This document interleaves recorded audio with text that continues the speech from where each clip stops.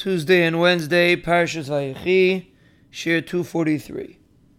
There was an individual by the name of Avram Yaakov Fogel who was a sheikhit in Russia. And he once had an opportunity to spend a Shabbos with the Ribnitzer Rebbe in Ribnitz. The Rebbe would spend 4 or 5 hours saying the entire Sefer Tehillim on Erev Shabbos, as he did every week. And many Yidden would come into the shul. They would see that the Rebbe was not ready to daven. They would leave and they would go home. There was one Yid that came into the Beis Medrash, and he went to see what the Rebbe was up to. And even though he saw that the Rebbe was in the middle of saying Tehillim, he didn't leave. He sat down and he waited for the Rebbe to start davening. And it took a very long time. Avram Yaakov approached this Yid and said, "Everybody else is leaving. Why are you sitting and waiting with the Rebbe to see when he davens?"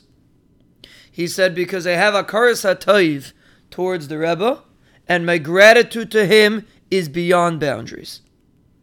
Why? The Yid explained. He was once very sick. He suffered a stroke, and he ended up in the hospital with close to 200 other people who suffered from the same illness. He couldn't speak, he couldn't move, and slowly but surely he felt as if his life was slipping away. One day the Rebbe walked into the hospital where he was, and he sat down beside his bed and said the entire Sefer Tehillim. It took him hours. When he was finished, he instructed some people to lift this individual up and take me to his home, where he was put into a bed in the Rebbe's home. That night the Rebbe came to his bed, sat down, and said again the entire Sefer Tehillim at his bedside. It took time, but eventually this individual recovered. Unlike everybody else that were in the hospital, they were all nifter, and he recovered. One thing led to another, and the Rebbe showed him how to do tshuva to become an Erlich Yid who fulfills Torah and mitzvahs. And he told Avram Yaakov, "I don't want to get into my past and what I have to do tshuva for. But all I can say is that I have endless gratitude towards the Rebbe." Later that night, Avram Yaakov asked the Rebbe about this Yid and what the Rebbe did for him. Why was he zeicha to such a Yeshua? And the Rebbe explained. He said, "Before I knew this individual, he had sunk to a very, very low place. When he got sick, I understood what was waiting for him in Olam Haba.